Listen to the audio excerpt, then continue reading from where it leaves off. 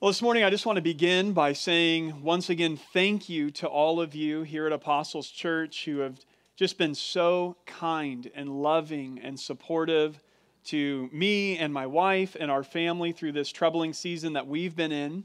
And it's just such a beautiful thing to be a part of a church that takes seriously the Word of God, takes seriously our responsibilities as the family of God, and prays for people who are going through hard times and supports and loves and encourages people in the body of Christ who are going through a hard time, and does that even for your pastors. And so I just want to say thank you. We've just felt so loved over the last few weeks.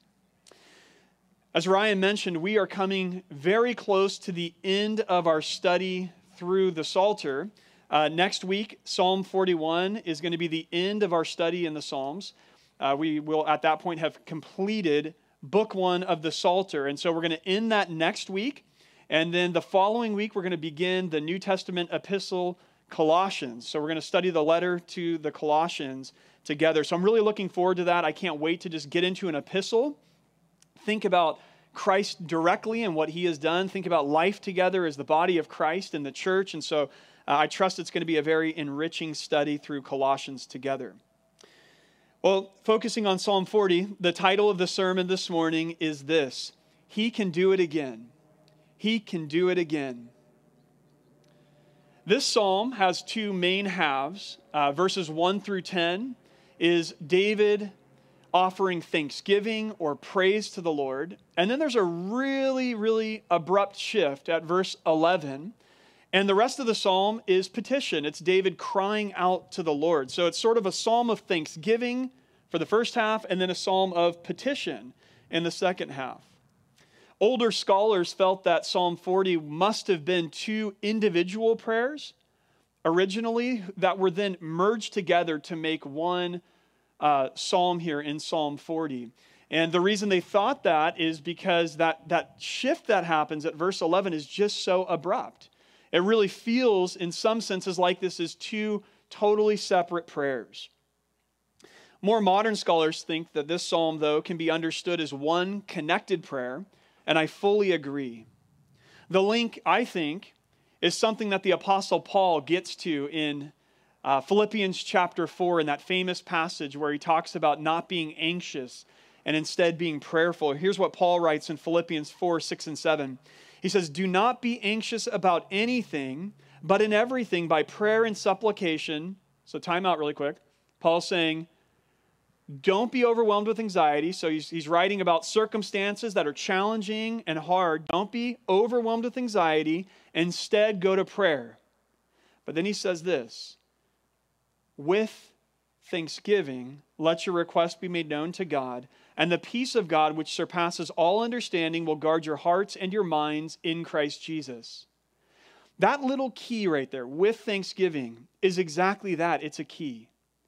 What Paul, I think, has in mind in Philippians 4, 6, and 7 is similar to what David does in Psalm 40. Namely, that when we are overwhelmed in our circumstances and we're facing trials and difficulties and hardships, and we come to God in prayer, one of the most important things we can do in that time of prayer is reflect back on God's faithfulness to us in the past. Have a time of thankfulness for what God has already done for us. Because as we reflect on what God has done for us in the past, it will give us confidence and it will bolster our faith in our present crisis to trust God again. And Paul there says that as we operate that way in our prayer life, in times of trial, the peace of God, which surpasses understanding, will guard our hearts and our minds in Christ Jesus. This is so significant. And I think that Psalm 40 then, understood in this way, becomes a great template to help us to learn to pray effectively whenever we're stuck in a hard place. The beginning of this psalm covers a past deliverance, and that's really the first point this morning. Verses 1 through 3 are going to be David reflecting back in the past to a time when he was in a tough spot, and guess what? The Lord showed up, and the Lord heard him, and the Lord delivered him. Let's reread these 3 verses. David says, "I waited patiently for the Lord. He inclined to me and heard my cry. He drew me up from the pit of destruction, out of the miry bog, and set my feet upon a rock, making my steps secure. He put a new song in my mouth, a song of praise to our God. Many will see and fear and put their trust in the Lord. So again, notice David here begins this time of prayer, looking back at a past trial and at a past deliverance that the Lord had brought him. He writes that he waited patiently. Now, literally in the Hebrew there, he's saying this, I waited. He says the word waited twice in Hebrew. And that double use is a way of emphasizing the idea that he really waited during this previous trial. I like that because it conveys this idea that David didn't get immediate relief when he came to God in prayer the first time. He had to wait and continue to wait on the Lord to act, and yet he did. He waited. It demonstrates this disposition of trust over the long haul. Not just, I'm going to pray to God and expect like a genie, he's going to snap his fingers and fix the problem. I'm going to pray to God, and then I'm going to keep praying, and I'm not going to turn to the left. I'm not going to turn to the right. There's nowhere else I go. He is my help and my deliverer, and I'm just going to keep on waiting until the Lord moves. So David, as he's faced with a new trial here in Psalm 40, is able to reflect back to another time when he had to wait. And he's saying to himself, I've waited before. So this present waiting season is nothing new for me. Of course, David wishes that God would have answered his prayer for deliverance yesterday. But the fact that God hasn't responded yet, the fact that God hasn't brought him out of his present trial is not going to discourage him because he has waited before. And when he waited before, at just the right moment, according to God's timetable, God stepped in and God delivered him. God inclined his ear to him. He heard David's prayer and he acted. That's what verse 2 tells us. Now, there are two aspects to the deliverance that God brought to David in the past. First, he says, God drew me up. In other words, God saved him from something. And then he says that God set his feet upon a rock. God saved him to something, to a new way of life. See, David describes that his feet were stuck and he was sinking in the miry bog. He's in a slimy pit, metaphorically, and he's sinking. It's almost like quicksand. And God just reaches down and just plucks him up, saves him out of the misery, out of the hardship, and God puts him on a secure and a stable path. Similarly, the deliverance of God provided for us in Christ both saves us from something, sin and death, and saves us to something, an abundant life in him. And this deliverance, this great deliverance that God brought for David, put a song on his lips. He says that the Lord caused him to sing this new song because God saved him. And this seems to be the way that God's people always respond to a great deliverance. Back in Exodus chapter 15, right after God had delivered Moses and the Israelites out of Egypt, and God parted the Red Sea and they crossed over, and then God brought the sea back down on the pursuing chariots of the Egyptians. God's people stop and they sing a song of praise and a song of thanksgiving. It's recorded for us in Exodus 15. I'll just read the first two verses. Then Moses and the people of Israel sang this song to the Lord, saying, I will sing to the Lord, for he has triumphed gloriously. The horse and his rider he has thrown into the sea. The Lord is my strength and my song, and he has become my salvation. This is my God, and I will praise him, my Father's God, and I will exalt him. God delivered them mightily, and they praised. They sang a song. You know, the Christian church is littered with songs, right? We have so many songs, and yet we only know the smallest fraction of all of the songs around the world in Christian churches today or throughout the church's history for the last 2,000 years. But every generation of Christians, once they experience God's deliverance of them, that they go from death to life, that God forgives us of our sins, and he sets us on a solid rock. When that happens, God puts a new song in our mouth and a new song in our heart. And every generation of Christians is composing new music, new praise, new worship to the Lord. We sing a new song to him for delivering us. And notice finally, before we move on to the next verse, that when David thinks back to this prior deliverance, that God saved him and then God caused him to sing and to worship, David points out that God's deliverance of him was not only for his own benefit. No, he says, many will see and fear and put their trust in the Lord. I love this, the radical deliverance that God had worked in David's life, just like the radical deliverance that God had worked in Moses and the Israelites, actually caused other people to pay attention to the Lord, caused other people to turn to the Lord and say, wow, if that's what your God can do, your God can defeat the greatest empire in the world right now, the Egyptians, and allow a puny people like the Hebrew people to walk out of that unscathed.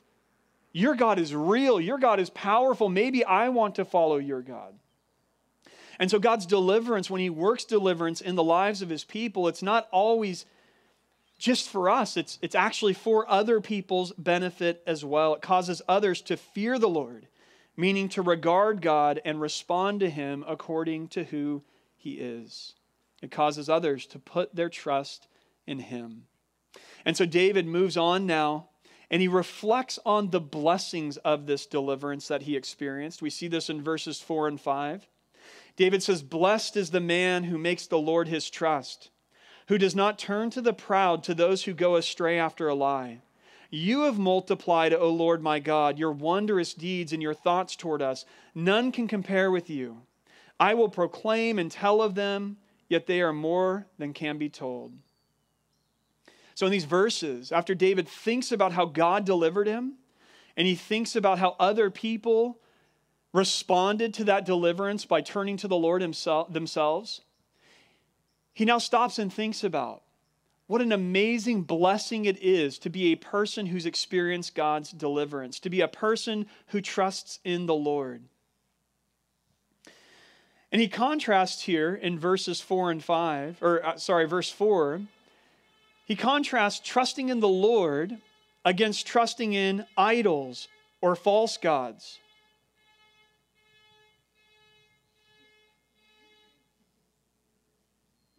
Just had to give it a moment. And then it stopped. So he's in a contrast, trusting in the Lord in verse 4 against trusting in false gods. That's what the sense of the expression after a lie in verse 4 means. In fact, the New International Version renders it false gods. Those who go after a lie, he's saying those who go after a false god. In fact, false gods are false because they are lies. They don't exist. And therefore, they cannot deliver on the things that we want them to deliver in our lives. And so David is saying, blessed is the person who makes the Lord his trust, because the Lord can actually deliver. The blessings of those who trust in the Lord are spelled out in verse 5. He says, you have multiplied wonderful deeds and thoughts toward us. So notice David is thinking corporately now. He's not using thoughts toward me. He's using thoughts toward us. So he's thinking corporately. And now what I love is that he's not just looking back at his own personal deliverance like he was in verses 1 through 3, but he's actually looking back at God's deliverance of all of his people historically. We know that because he uses this expression, God's wonderful deeds have been multiplied. Wonderful deeds points to God's miraculous acts. David must have in mind here the 10 plagues that God had brought on Pharaoh and Egypt. David must have in mind here the parting of the Red Sea, like I was talking about a minute ago. David probably is recalling the walls of Jericho coming tumbling down when God's people circled that mighty city. So David here is recalling God's wonderful deeds to us, to the people of God historically.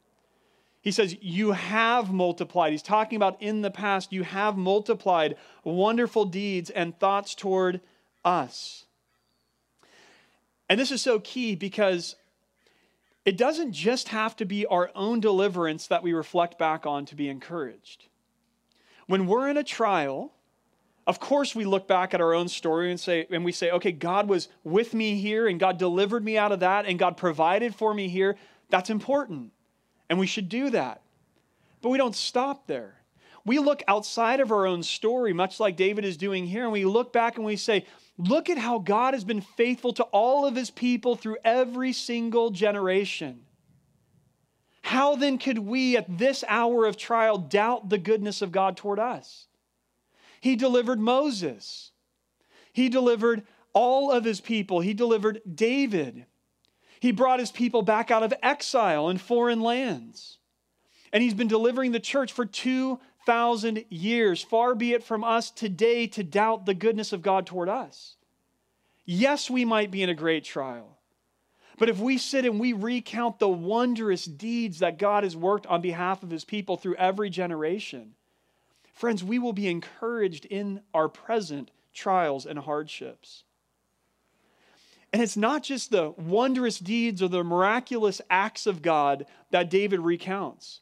He's saying, you've multiplied your thoughts toward us as well. This means God's good intentions toward his people. In fact, the idea that's being conveyed here is very similar to Jeremiah's well-known promise in Jeremiah 29:11, where Jeremiah says, on behalf of the Lord, for I know the plans I have for you, declares the Lord, plans for welfare and not for evil, to give you a future and a hope. And David here is saying that God is multiplying his thoughts, his good intentions toward his people. And so he has to ask the question, or make the statement rather, none can compare with you. David's looking around at all the false gods of the world and saying, which of these gods can do what our God has done for us? And the answer, of course, is none. And so David wants to proclaim these good works and tell of them. And yet he has to admit that there are more than can be told. I love that expression. He's like, I'm going to try to tell you how amazing God is. I'm going to try to tell you all the awesome things that God has done for me personally and that God has done for his people historically. And yet there are more than can be told. I can only recall a fraction of God's goodness toward me and toward the rest of his people. And I think when all of us get to heaven and we see for the first time all that God has really been doing for us every day of our lives, the millions of times that God protected us from something that could have hurt us, the circumstances that God changed in our favor or worked out for our good, the things that God kept us back from that would have brought our destruction, when we really see it, all of what God has been doing for us and all of what God has done for his people throughout all of history, I believe with all of my heart that we're going to be like the Queen of Sheba when she visited Solomon's kingdom. And she gets there and she observes all the glory of Solomon's kingdom and all of his wisdom, and she makes that famous statement. She says, the half of it wasn't told to me. It's true, family. That's how we're going to feel. God has multiplied his wondrous deeds toward us and his thoughts toward each and every one of us that are in Christ. Oh, how blessed we are to experience God's deliverance. Well, moving forward in verses 6-8, we see here the inward response to deliverance. Again, David here is still thinking of this past deliverance, but he's recalling now how he responded internally to God's deliverance. Let me read it. Starting in verse 6, he says, in sacrifice and offering you have not delighted, but you have given me an open ear. Burnt offering and sin offering you have not required. Then I said, behold, I have come. In the scroll of the book it is written of me. I delight to do your will, O my God. Your law is within my heart. Now, some of you are reading verse 6 the way I read verse 6 at first glance, and you're going, that's not actually right. Like, God totally required these sacrifices in the law of Moses. And that, of course, is true. And verse 6 is hyperbole. David here is exaggerating the issue to make a point. God did in the Old Testament require burnt offerings and sin offerings, and David had faithfully offered these as an Israelite. But David is making a point here, and it's very important. The point is this, that the sacrifices themselves were not what God was after. God was after obedience. Now, Israel's first king, King Saul, learned this the hard way. If you go to 1 Samuel chapter 15, God tells Saul and the army to destroy their enemies, the Amalekites, entirely, to not take any spoils of war.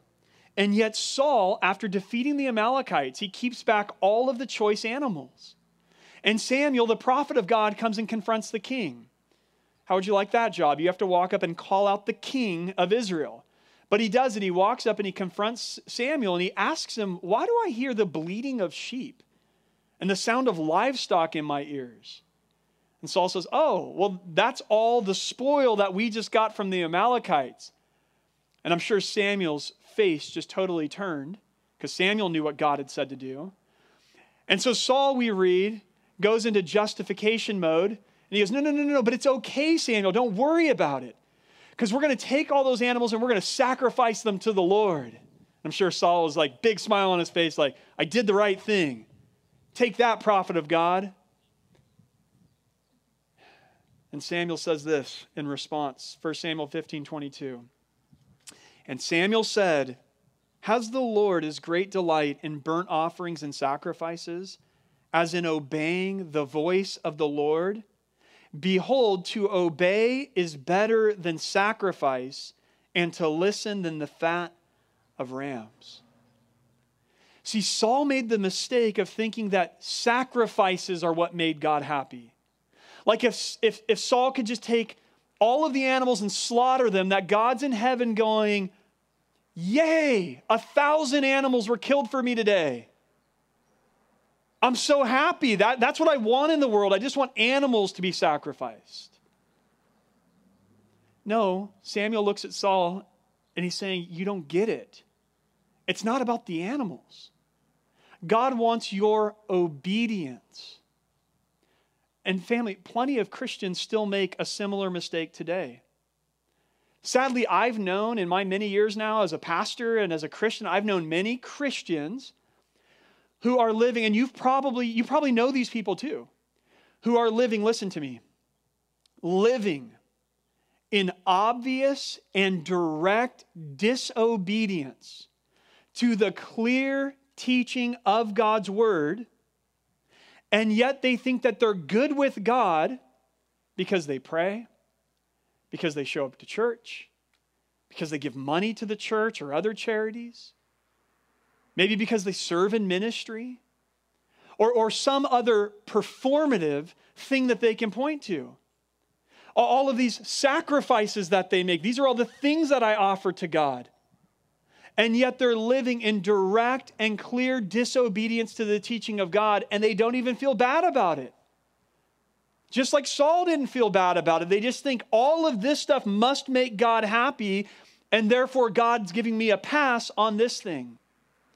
Like literally, I'm not making this up. I have known multiple Christians who are sleeping with their boyfriend or their girlfriend, and not they made a mistake and they're convicted about that and they're trying to repent of that, just actively living in that disobedience despite the fact that God's word is crystal clear on that issue, that sex is reserved for marriage.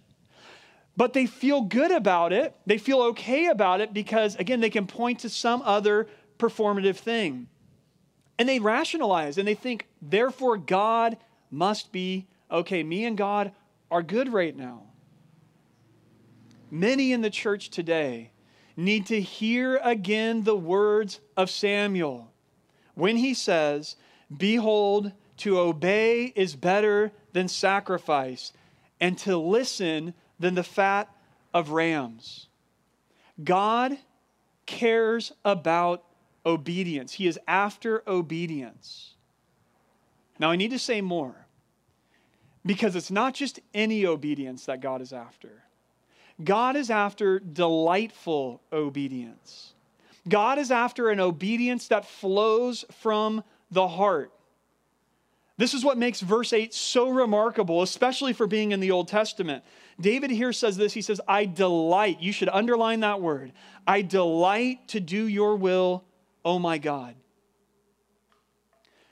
What pleases God is when a person is so convinced of God's love for them that they fully surrender themselves to him, that they trust him without reserve, that they say, God, I'm so convinced that you love me and that I'm secure in your love, that the delight of my heart now, the disposition of my heart is to do whatever you want me to do, to live for you, to serve you, to honor you, to offer my life to you. The person of faith is delighted to do what God says. And here's why. This is how they think about it. They think this way: how could a God who loves me so unconditionally, who has multiplied wondrous deeds toward me, who has nothing but good intentions toward me, ever call me to do something that isn't for my good? How could that be? Look at how good God is. Look at the way that he loves me. Look at all that he's done for me. Of course, the things that God asks me to do are going to be for my good, and they're going to be a blessing to me. I trust that, and therefore I delight to do your will, oh my God. This is what God's after. God has always been after your heart and my heart. Christianity is not a performative religion. Christianity is about a relationship with the God who created you and knows you and loves you. And when we enter into God's love through faith in Christ, God changes us at the very core of our being. All of a sudden, this isn't just, oh, I have to do these things to make God happy. This is, I delight to do these things to honor the God who loves me. And because I trust in his love and know that what he's asking me to do is ultimately for my good. This is transformative. This is totally different. This makes us different people, and this is pictured by two expressions here. The first one is, he says, you have given me an open ear, which is a really awkward expression in the Hebrew. It's literally this: ears you have dug for me. It's like God got a surgical tool out and just dug the ear canals for David. But obviously David had 2 ears, just as you do. And as far as we know, David's ears work just fine. So he's getting at something deeper here.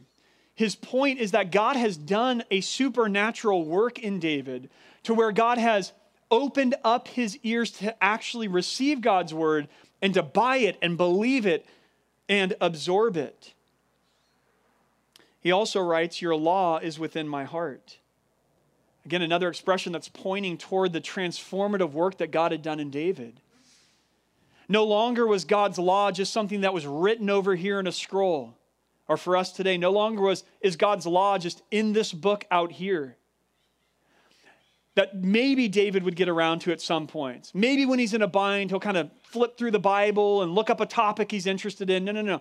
David, as we know from Psalm 1, meditated on God's word day and night. He loved God's word, and God's word was internalized. It was written now on his heart because he loved God's word, because again, he knew every command of God was for his good, not for his harm. So he wanted to know God's word, and he wanted to obey God's word from his heart. Now, before I move on, I just need to mention this, that this section, verses 6 through 8, is deeply significant. Because in the book of Hebrews, the author there applies it to Jesus Christ. In fact, he puts it on the very lips of our Savior. Here's Hebrews 10, 4 through 7. For it is impossible for the blood of bulls and goats to take away sins. Consequently, when Christ came into the world, he said, sacrifices and offerings you have not desired, but a body you have prepared for me. In burnt offerings and sin offerings you have taken no pleasure. Then I said, behold, I have come to do your will, O God, as it is written of me in the scroll of the book. Now, in this passage in Hebrews, the argument there is that the sacrifices of animals in the Old Testament were always temporary, meaning they were going to need to be surpassed by something else later, and they were ongoing. They had to happen over and over and over again. Whereas the sacrifice of Jesus was offered once and for all, and it was final. And so for David in Psalm chapter 40, this prayer at this point, verses 6 through 8, reflects a grateful heart toward God that is revealed in a fully devoted life to the Lord. And yet for Jesus, of whom the Holy Spirit spoke about through David, this same passage speaks of a life that was devoted unto death to the will and purposes of God. And that death secured for God's people what the deaths of bulls and goats could never secure, namely forgiveness of sins, full and final. Lastly, for us, this section reminds us that the only sacrifice that could ever secure our forgiveness is not ours to make. It's a sacrifice that Jesus made. Therefore, the path to pleasing God is not most deeply in what sacrifices you make, but in our trust in Jesus and the sacrifice that He made. And listen, as we trust in Christ and the sacrifice that He made, we, like David, will offer ourselves, delight in doing the will of the Lord. Paul says it this way in Romans 12. I appeal to you, therefore, brothers, by the mercies of God, to present your bodies as a living sacrifice, holy and acceptable to God, which is your spiritual worship.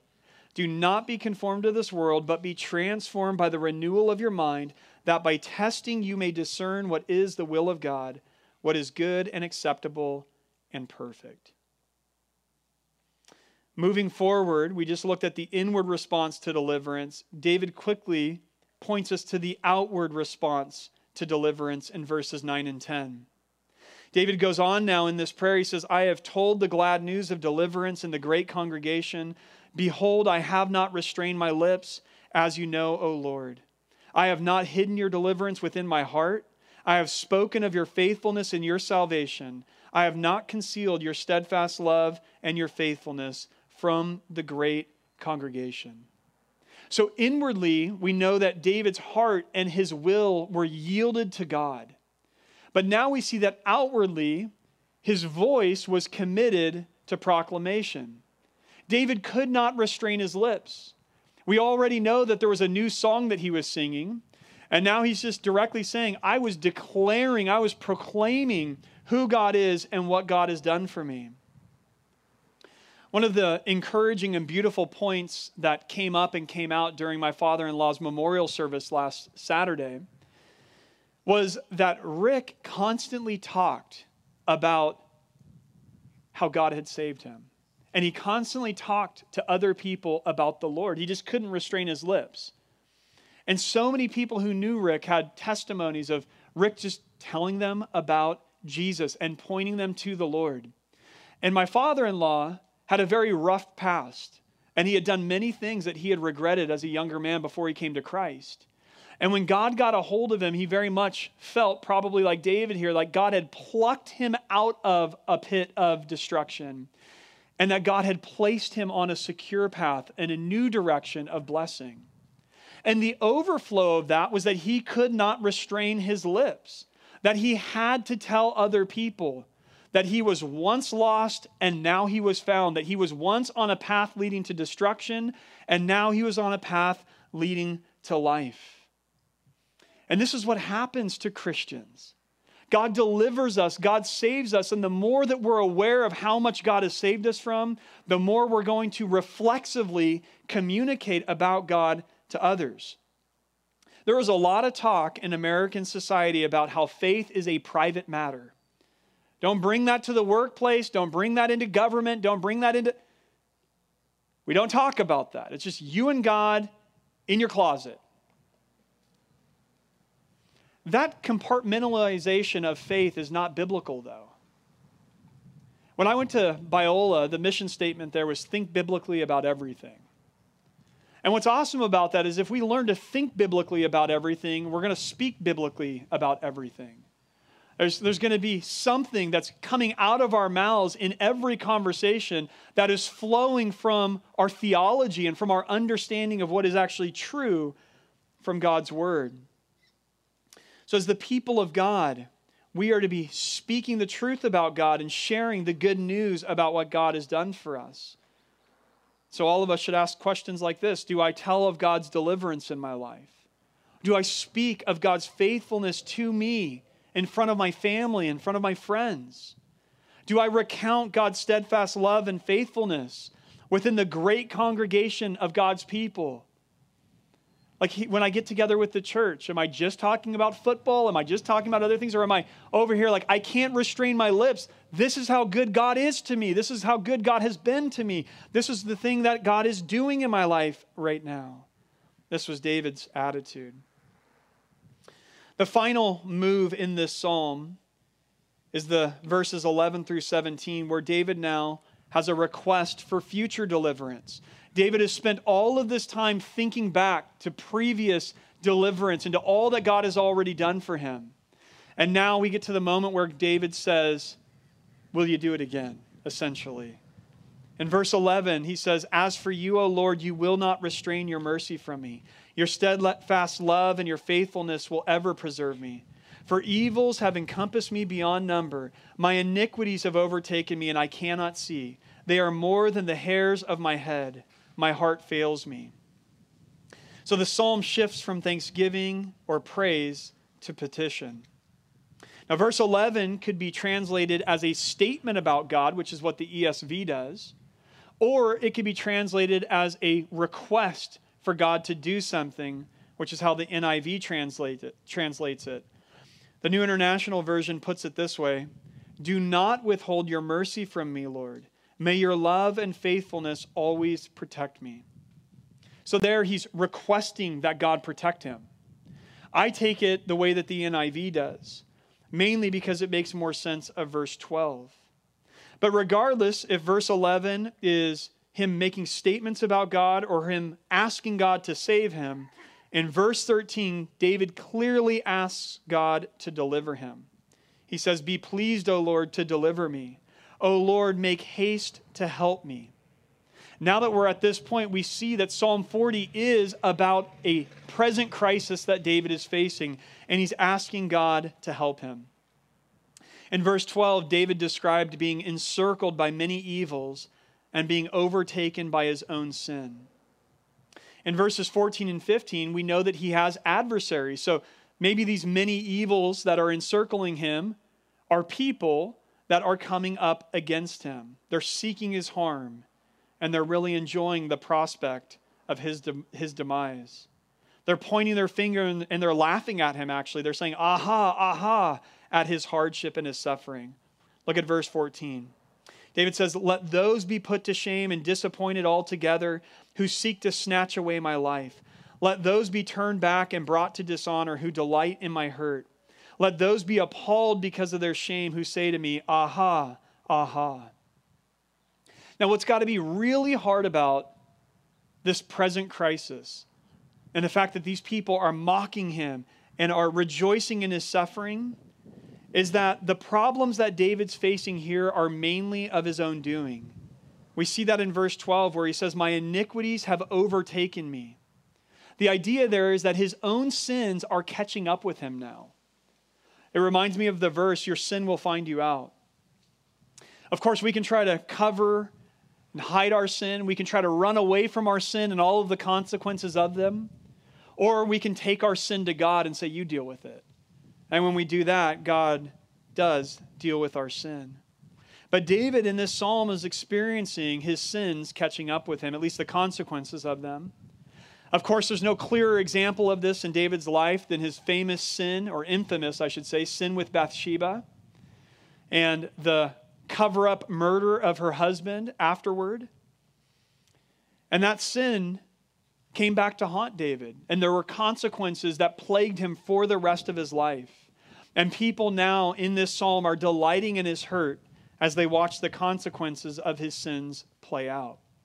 But David, as a godly man, had confessed those sins, and David had repented of those sins, and David believed with all of his heart what I hope every single one of you believe, that if we confess our sins to him, he is faithful and just to forgive us of our sins and to cleanse us of all unrighteousness. David believed that God, despite his own sinfulness, God would deliver him. And he asks him to do it in this psalm. And so as he prays for himself, he also prays for his people too. In verse 16, he says, "But may all who seek you rejoice and be glad in you. May those who love your salvation say continually, 'Great is the Lord.'" I won't make a big deal about this, but I do love this. That David, as we've seen, believed that God's love and mercy and grace and forgiveness was available to him. That's why he's praying the way he's praying. But not only that, David also believed that God's heart was big enough to include anyone and everyone else who would seek the Lord too. And so he's even in his prayer saying, "God, may all who seek you," not just me, but may anyone else out there who turns to you in faith and seeks you experience the same blessings that I experience. And this is our firm belief as Christians. That yes, God loves us as Christians, and that God will bless us and forgive us and protect us because of Christ. And yet at the same time, our belief is that God loves all the peoples of the world, and that God's heart is turned toward them, and that we should be praying that they too would come to the Lord and put their faith in Him and experience salvation in the Lord. The final verse of this psalm goes like this. David says, "As for me, I am poor and needy, but the Lord takes thought for me. You are my help and my deliverer. Do not delay, O my God." David ends here with an honest assessment of himself and an accurate assessment of the Lord. He says, "I am just poor and needy." So basically he's saying, I'm weak, I'm vulnerable, I'm incapable of helping myself and delivering myself. But he says, the Lord takes thought of me. And at the end of the day, if we can get those two things right, we're going to be okay. If we can have an accurate assessment of ourselves, so that when we face trials, we don't just turn toward our own resources and say, "I got this, I'll figure this out, I can fix it. Just wait, honey, give me another day or another week, I'll fix the problem." If we can avoid going there and just say, "You know what, I'm poor, I'm needy. I don't have the resources to solve every crisis or to fix every problem. But the Lord takes thought of me." If we can just get there, we're going to be okay. And this is where David is. He says, "The Lord takes thought for me." God's intentions are good for me. And what a comforting thought that is. For David, the assurance that the Lord takes thought of him was enough. He could stop his prayer there. He knows he's not alone. He knows that he's not invisible. Sure, God isn't answering him as quickly as he would like, but he knows that God sees him and that God loves him. And so he offers a final declaration of trust and a request for help. He says, "You are my help and my deliverer. Do not delay, O my God." Psalm 40 is a wonderful prayer. It's the prayer of a man in distress, and specifically here, in distress because of his own sin. But even though he's distressed, he does not despair.